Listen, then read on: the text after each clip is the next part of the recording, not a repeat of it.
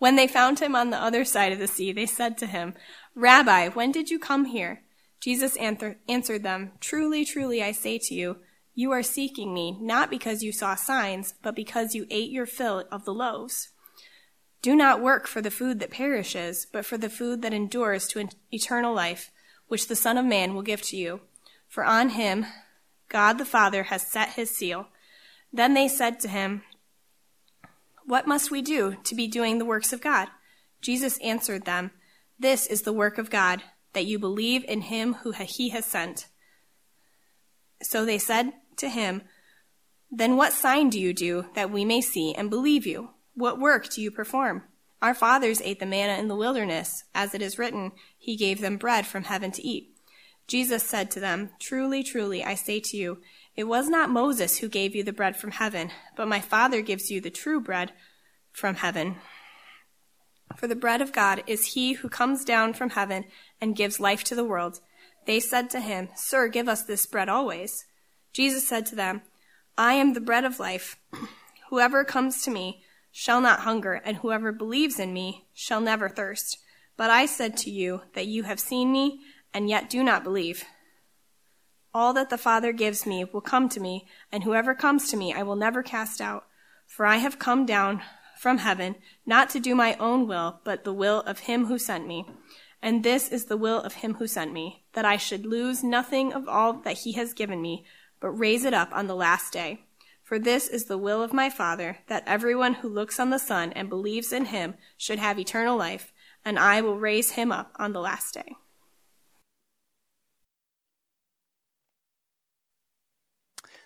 Let's pray. Our Father in heaven, we heard Jesus say that everyone who looks on the Son and believes will be given eternal life. And Lord, that is our desire. We want to see Jesus clearly. Let us see him in your word now. In Jesus' name, amen.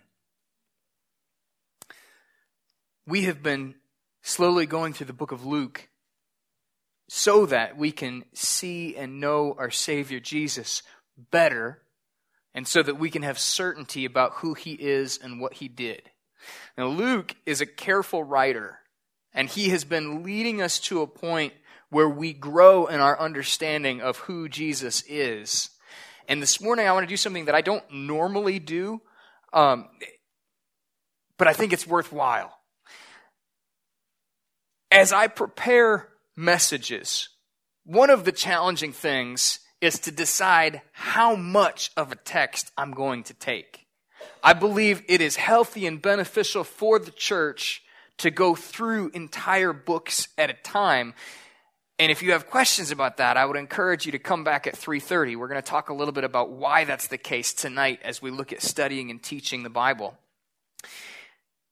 But for now, the text that I'm looking at this morning, that I want to preach from, that I hope that you see Jesus with great clarity through, at first glance, it does not look like it all goes together. But Luke gives us clear indications that he has a common thread, a theme that runs through all of these verses. So before we go through it, I want to show you how Luke tips his hand, how he wants you to see that the story of Jesus feeding the 5,000 is intimately connected with who Jesus is and the message of the kingdom. So what I want to do is point out in two different places, Luke tells us that the crowds were confused about who Jesus is. And that confusion should have been addressed by the preaching of the apostles and also by the miracle of Christ. And by looking at all of those things together, we should have a clearer sense of who our Savior is. Not only what he said as a preacher, but who he is as a person. So I am in Luke chapter 9. I would encourage you to open a Bible or use your phone or whatever it is. Find Luke chapter 9 with me. And I want to point out a couple of verses before we go through the text beginning and end. So verse 7 through 9 shows this confusion about Jesus. It says, Herod the Tetrarch heard about all that was happening, all that Jesus had been doing, all that the apostles had been preaching. And he was perplexed because excuse me, it was said by some that John had been raised from the dead, and by some that Elijah had appeared, and by others that one of the prophets of old had arisen. Then notice with me, turn the page, or at least in my Bible you need to turn the page, go down to verse 18 and you find the same issue is running through this text. So now it happened that as he was praying alone, the disciples were with him, and he asked them, "Who do the crowds say that I am?" This is the same question that Herod has been wondering about, and they give the same report. They answered, "John the Baptist, but others say Elijah, and others that one of the prophets of old has arisen." And so this issue of who is Jesus is the theme that runs through our text this morning. And we are intended to understand, as the kingdom is being preached, ultimately that Jesus is the king. But this was not something that was understood during this time. And I want to ask you, because I think it's something that I struggle to understand, and I think it's something that we struggle to understand, what it is that Jesus was preaching while he was not telling people, "I'm the king, you need to trust in me." Because it seems there's a little bit of a disconnect. He's preaching the kingdom, and yet people don't understand who he is. So I want to encourage you to think for just a moment what it would have been like to be a Jew in Galilee when Jesus started his ministry. You're in kind of a rural setting. The villages that are around that area are very small. You have lived all your life. You've probably gone to synagogue. You've probably heard about Moses, how God rescued his people from Egypt, the signs and the miracles that God did saving them from Egypt and Pharaoh. You may have heard about Isaiah and Jeremiah, who prophesied to the people in Israel that God would judge them for their sin as they broke God's laws that they'd received from Moses. And Jeremiah and Isaiah both warned and pleaded with God's people to repent and to live faithfully to the covenant that God had given them, and yet they don't. And so God sends King Nebuchadnezzar, and the walls of Jerusalem are torn down, the temple is leveled, and the people are marched thousands of miles away to Babylon, 5 months on foot in chains. And they're back in slavery. If anything, they're worse off than they were when they were in Egypt. These are stories that you would have heard as a child. And you would have heard of Ezra and Nehemiah that we talked about earlier this morning. How they seek the face of God and they find God's blessing. And God moves in the heart of Cyrus so that the people are able to come back to Israel. And they begin to rebuild, and under Ezra, they rebuild the temple, and they prioritize worship before anything else. And then under Nehemiah, the city is strengthened, and they build the wall. So they begin to have some protection as this little city, but they never experience God's blessing. They're still oppressed, first by the Greeks and then by the Romans. And so if you are a Jew living in Galilee during the time of Jesus, you just want peace. You don't want foreign soldiers taking your money and taxes. You don't want the violence that's everywhere. Rome was incredibly violent as they helped keep what they called peace, Pax Romana. You keep peace by crucifying dissidents so that you see publicly the cost of defying Rome. They kept peace through fear.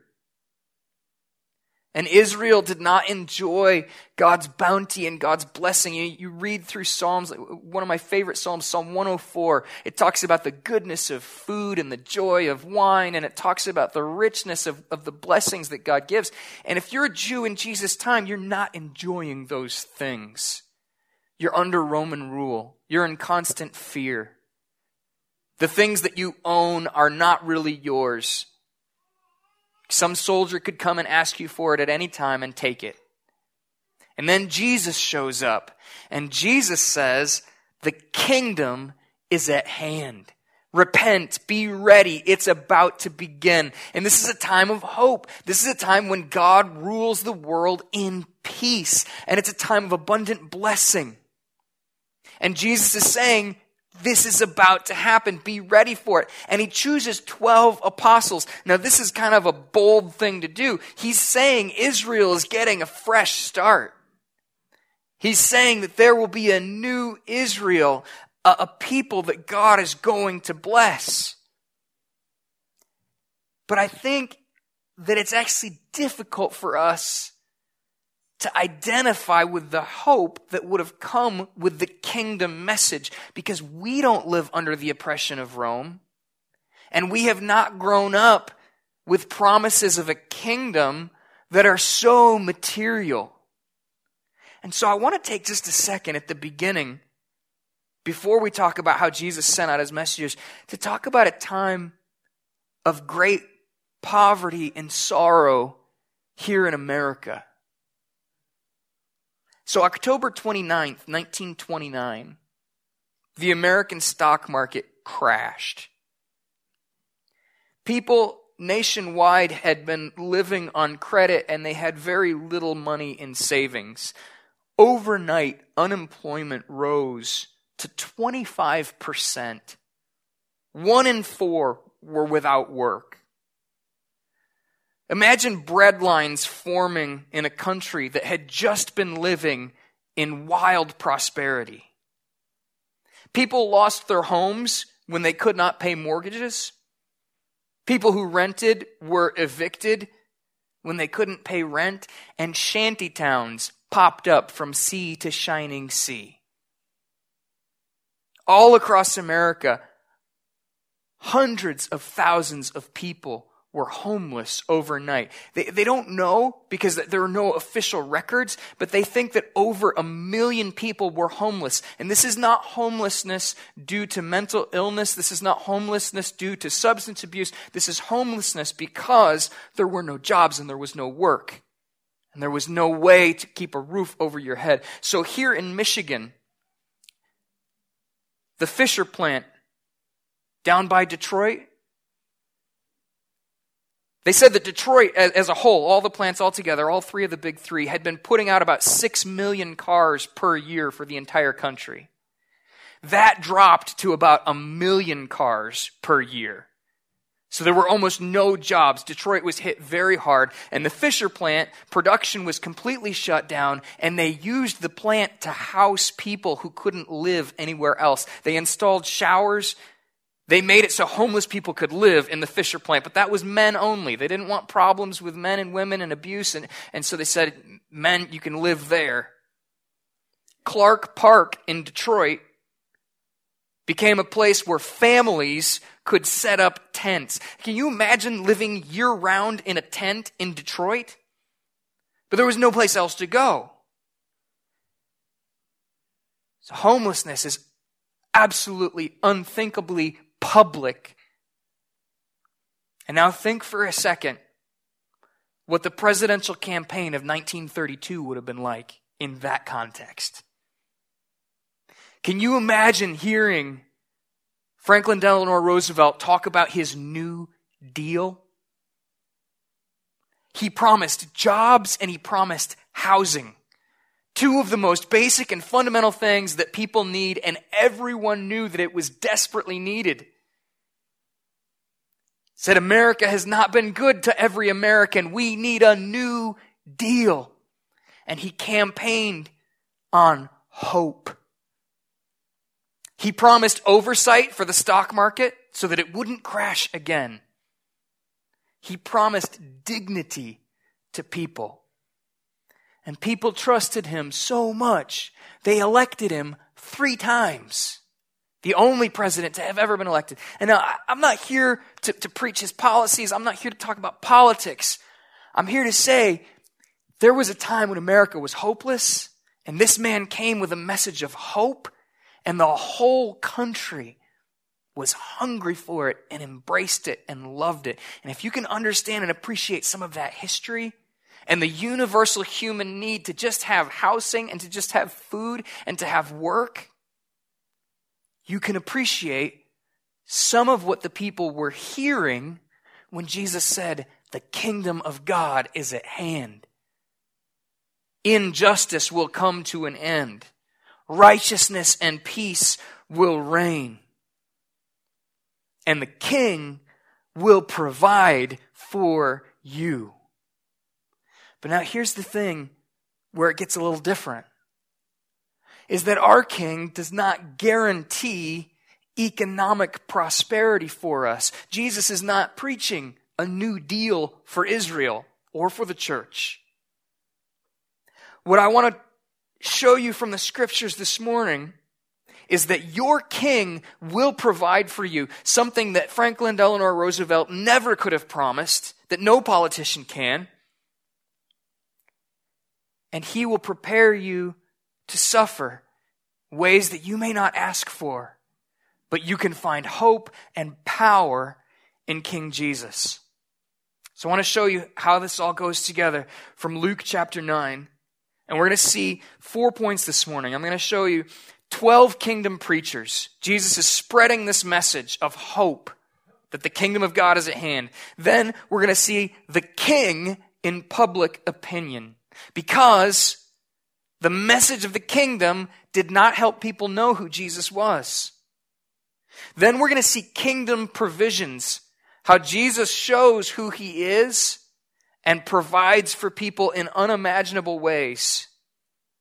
And then we're going to look at the king in private confession, how there's some things about Jesus that are better and richer than any amount of bread, than any job than you can imagine. And it's my prayer this morning that you will leave with a heart full of worship for Jesus Christ, and that you will trust him to provide for you through all of life's trials and sorrows, and you will hope in your king, that you will see him face to face one day. So to begin, let's look at 12 kingdom preachers. I'm going to read verses 1 through 6. It says, "And he, Jesus, called the 12 together and gave them power and authority over all demons and to cure diseases. And he sent them out to proclaim the kingdom of God and to heal.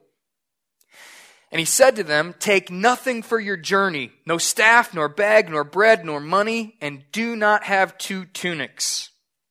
And whatever house you enter, stay there, and from there depart. And wherever they do not receive you, when you leave that town, shake off the dust from your feet as a testimony against them.'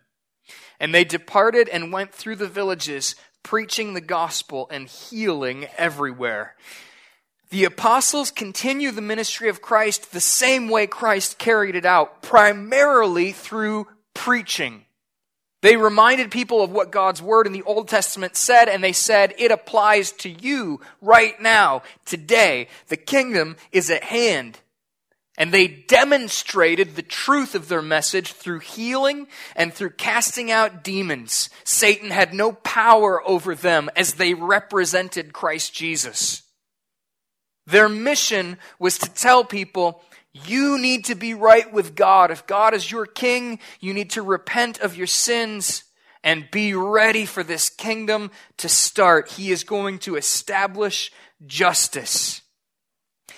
But there's something incredibly strange in the way Jesus commands them to go out. I'm not talking about the fact that he said, don't take anything with you. He's showing them and teaching them God is going to supply your needs. That's par for the course. What's bizarre is the fact that he tells them ahead of time what to do when people reject them. Can you imagine if FDR on a platform said, there is hope for America in this New Deal and half of you are going to hate it?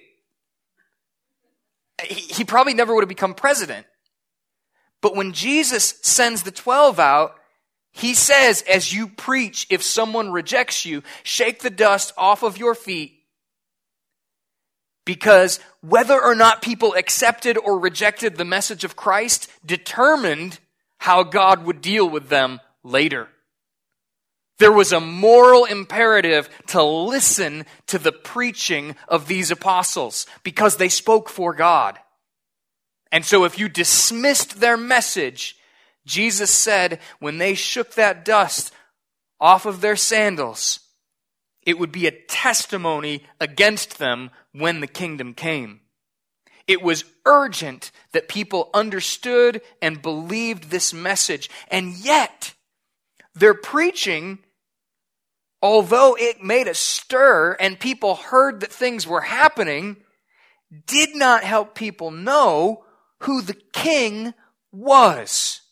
So look at the king in public opinion, verses 7 through 9. We've already read it briefly, but look at it more carefully now. Verse 7 says, "Now Herod the Tetrarch," who is the king, by the way, at least over Galilee, he heard about all that was happening, and he was perplexed, because it was said by some that John had been raised from the dead, by some that Elijah had appeared, and by others that one of the prophets of old had arisen. And Herod said, "John I beheaded, but who is this about whom I hear such things?" And they sought to see him. In other words, these verses are showing the response to the preaching of the 12. And the response is, to some degree, confusion. They understand something is happening. The miracles are undeniable.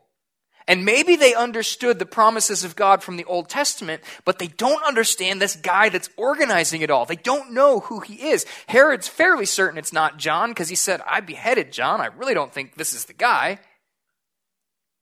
But he does not know who Jesus is, and he wants to see him. So there's a desire to have a better sense of who Jesus is, but there's no clarity about who Jesus is. And then in that confusion, you see Jesus do something stunning, and I've entitled this, Kingdom Provisions. You see the king provide. Remember, he sent the disciples out, he sent the apostles out without any provision. They come back, and they have been provided for. And now, look with me at verse 10 and see how the king provides for more people. Verse 10 says, "On their return, the apostles told him all that they had done. And he took them and withdrew apart to a town called Bethsaida. And when the crowd learned it, they followed him. And he welcomed them and spoke to them of the kingdom of God and cured those who had need of healing.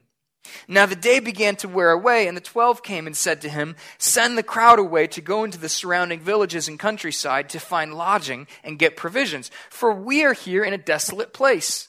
But he said to them, 'You give them something to eat.' And they said, 'We have no more than 5 loaves and 2 fish, unless we're to go and buy food for all these people.' For there were about 5,000 men. And he said to his disciples, 'Have them sit down in groups of about 50 each.' And they did so, and had them all sit down. And taking the 5 loaves and the 2 fish, he looked up to heaven and said a blessing over them. And then he broke the loaves and gave them to the disciples to set before the crowd. And they all ate and were satisfied.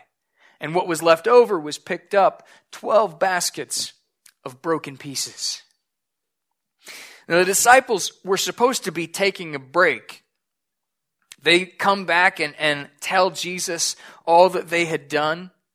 And Jesus takes them to a secluded place. And instead of a vacation, instead of rest, they instead find that the crowd followed them. And you see a glimpse into the character of our Savior, because Jesus is not frustrated. It says that he welcomed the crowd. And he continued the exact same thing that the disciples had been doing. He spoke to them of the kingdom of God, and he cured those who had need of healing. So there's hope here. There's power in what Jesus is doing.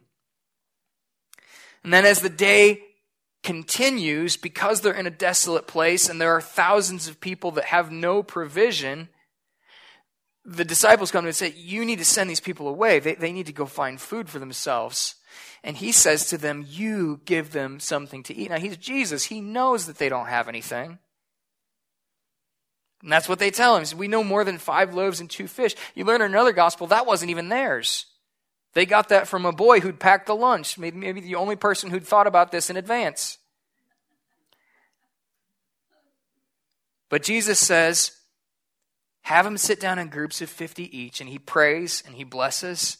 And he provides not only for the thousands who are there. Scripture says there's 5,000 men. That doesn't include women and children. We don't know. It could have been 10,000. It could have been 15,000. We have no idea how many people are here. Thousands and thousands of people Jesus miraculously provides food for. And it specifically says they all ate and were satisfied.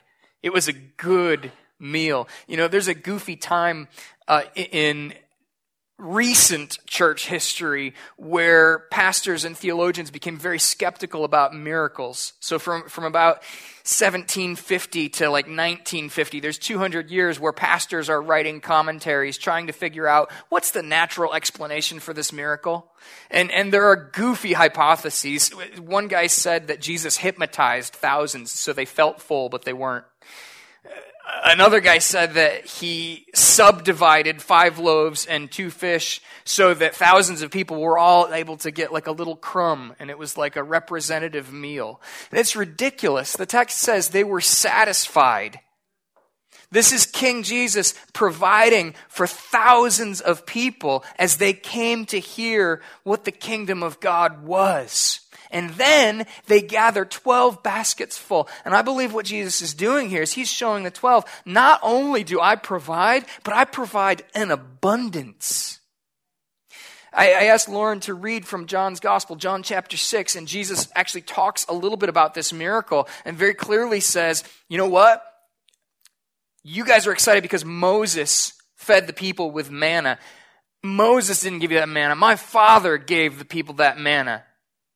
And he is intending for the people to understand he is giving them manna. He is the bread from heaven. He says, I am the bread of life. I am what you need. The work that you need to do to be at peace with God is to believe in Christ. And so for those who are on the inside, for his disciples, this miracle should have all kinds of light bulbs going off in their head. They should understand, whoa, God provided for the children of Israel in a desolate place with manna from heaven. We're in the middle of nowhere. We have no means of getting food, and Jesus just gave us bread for 15,000 people. They should have understood that this is a bigger deal than what Moses did. Something incredible, something awesome is happening. The king provided for his people. And the disciples are beginning to get it. You see Peter in the next section in what I've called the king in private confession. This is not public. This is private. It says, now as it happened, he was praying alone. The disciples were with him, and he asked them, who do the crowds say that I am? And they didn't know after the apostles had preached. And they still don't know after Jesus has done this public miracle. Because it says they answered, John the Baptist. Others say Elijah, and others that one of the prophets of old has arisen. So they are still just as confused. But then he says to them, he says, who do you say that I am? And Peter answered, the Christ of God. You are the king. Christ is a word that means anointed one. It is God's anointed one. It is the king who rules the kingdom of God. So last Sunday we read Psalm 2 and talked about how God's anointed is put in power, and God says to him, sit at my right hand until I make your enemies your footstool. And he comes and he does reign and rule in absolute power and establish justice. They're recognizing that he is the one who will do this. He is the one who will provide for his people. You know, one of the challenges as a believer today, though, is as we read these miracles and we don't hear as much of the miraculous in our own times. You hear rumors, you hear people talk about it. But I think most people here would say, I've never seen a miracle, at least not like that. Not like 15,000 people being fed from almost nothing. So the question is, does Jesus still do this for his people? Does our king provide for our needs? And so this past week, as I was preparing, I asked just a couple of different guys in the church. I said, have you ever seen God provide? What's the biggest way that you've ever seen God provide? And I was thinking, you know, Lauren and I, even before we were in ministry in terms of being, you know, a pastor, even before that time, we had seen God bless us. You know, as young marrieds, we were just starting out and weren't good with money because we were just starting out and we didn't have any. And we saw God supply our needs at times, and we didn't know how he would do that.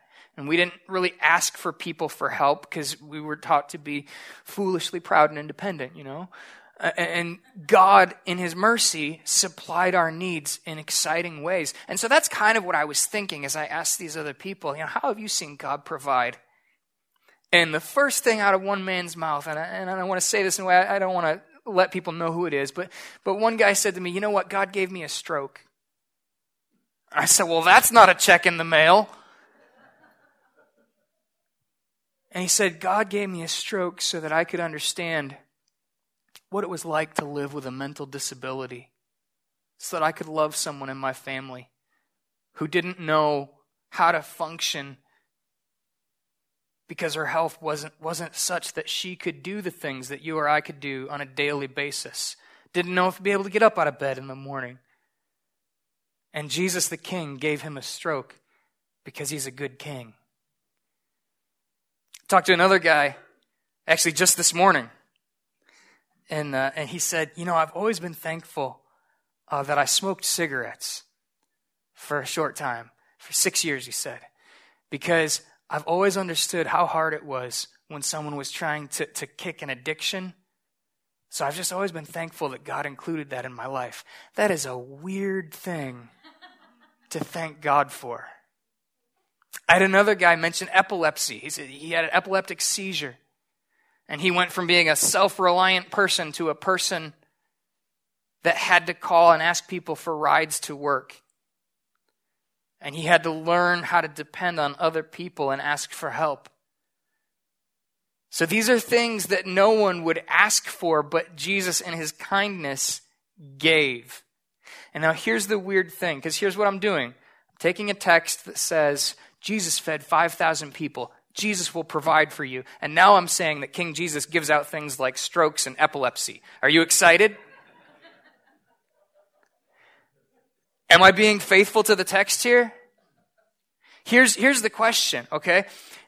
Here's the thing that I think ties it all together.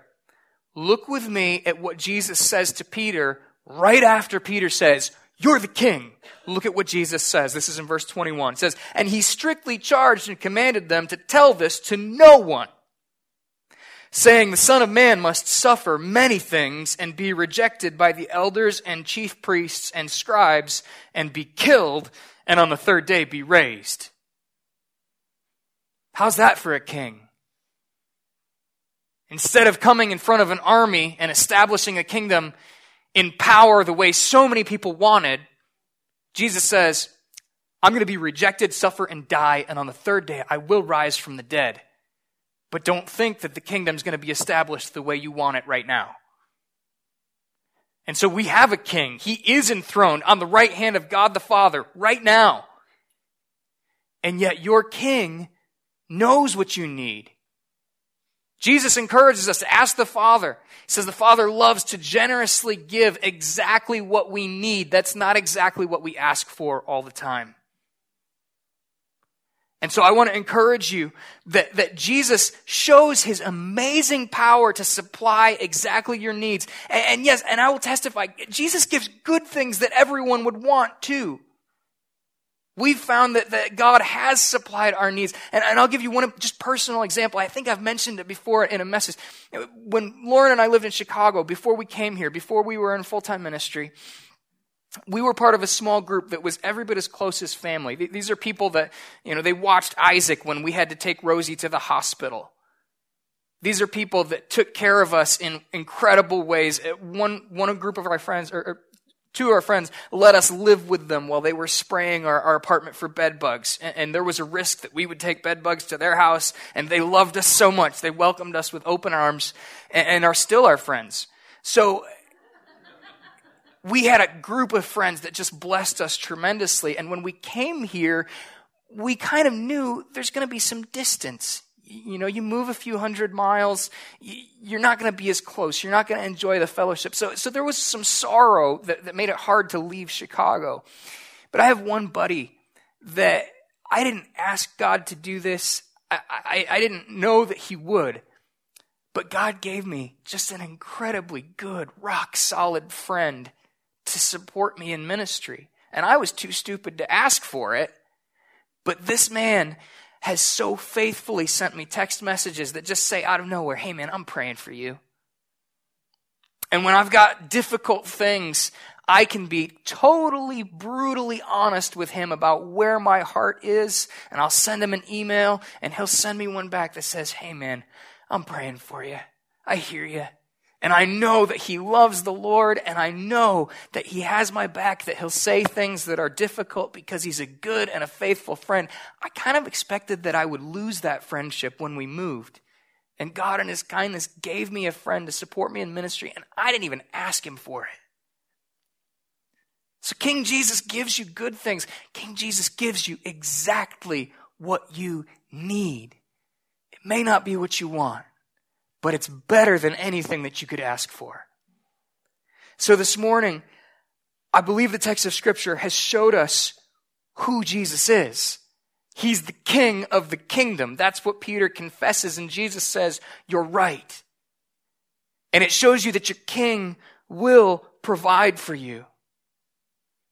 He's doing something so much bigger than fixing an economy and giving a country hope. He is saving sinners all around the world. He's offering you peace with God Almighty and eternal life.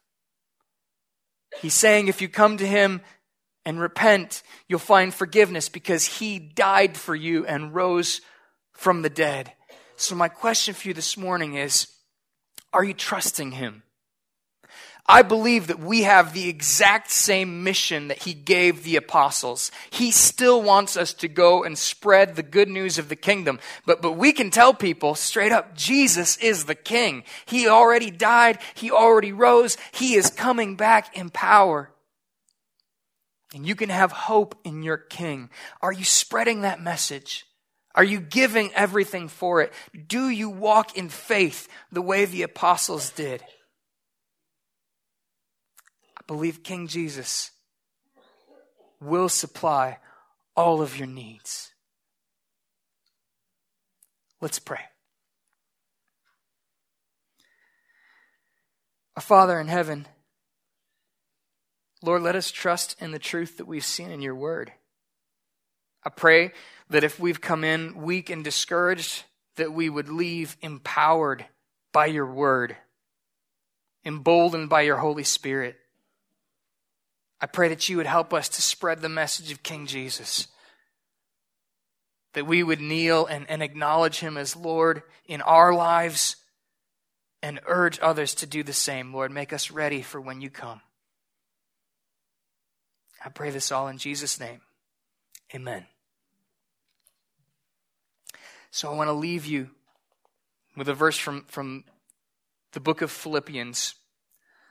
Paul writes to a bunch of poor people that gave him so much money that he was amazed that they were willing to give out of their poverty to spread the good news of the kingdom. And this is what he says to them. He says, "My God will supply every need of yours according to his riches and glory in Christ Jesus. And now to our God and Father be glory forever and ever. Amen." Go in peace.